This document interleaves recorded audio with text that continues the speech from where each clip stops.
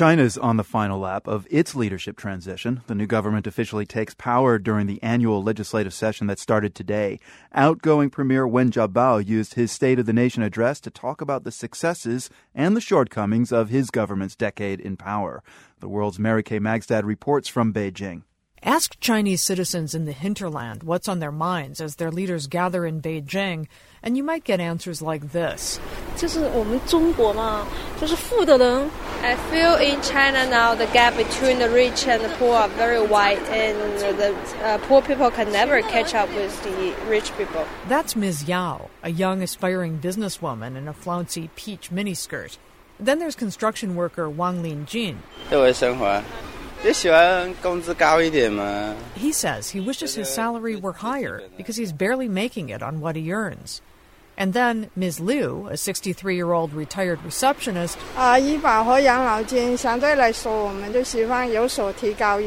says pensions need to be higher because the cost of living has gone up so much and all but basic health care is out of reach. All this in a country that still calls itself communist and pledges every year around this time to put the people first. Over the past decade, China's economy has roared ahead. Still, departing Premier Wen Jiabao in his final report to the National People's Congress today listed not just his government's achievements, but also the ways in which it has fallen short. The development gap between urban and rural areas and between regions is large, and so are income disparities between individuals. Social problems have increased markedly, and many problems in the area of education, employment, social security, medical care, housing, the environment, food and drug safety, workplace safety, and public order affect people's vital interests. The growth in income disparity wasn't really expected a decade ago, when Premier Wen and President Hu Jintao came to power.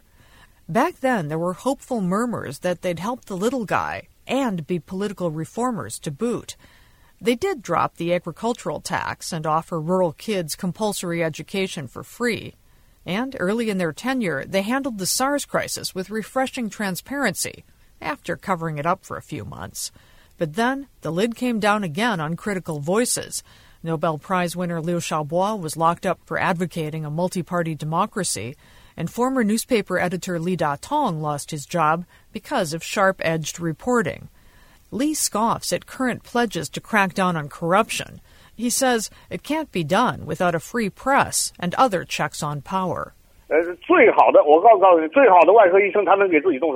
Li says even the best surgeon can't operate on himself. You can't fly in the air by pulling your own hair to raise you up. Without external checks and balances, how much can you really do to fight corruption? Corruption will just get worse. But that's now a problem for the new government. As for the outgoing leaders, they turned out not to be reformers after all.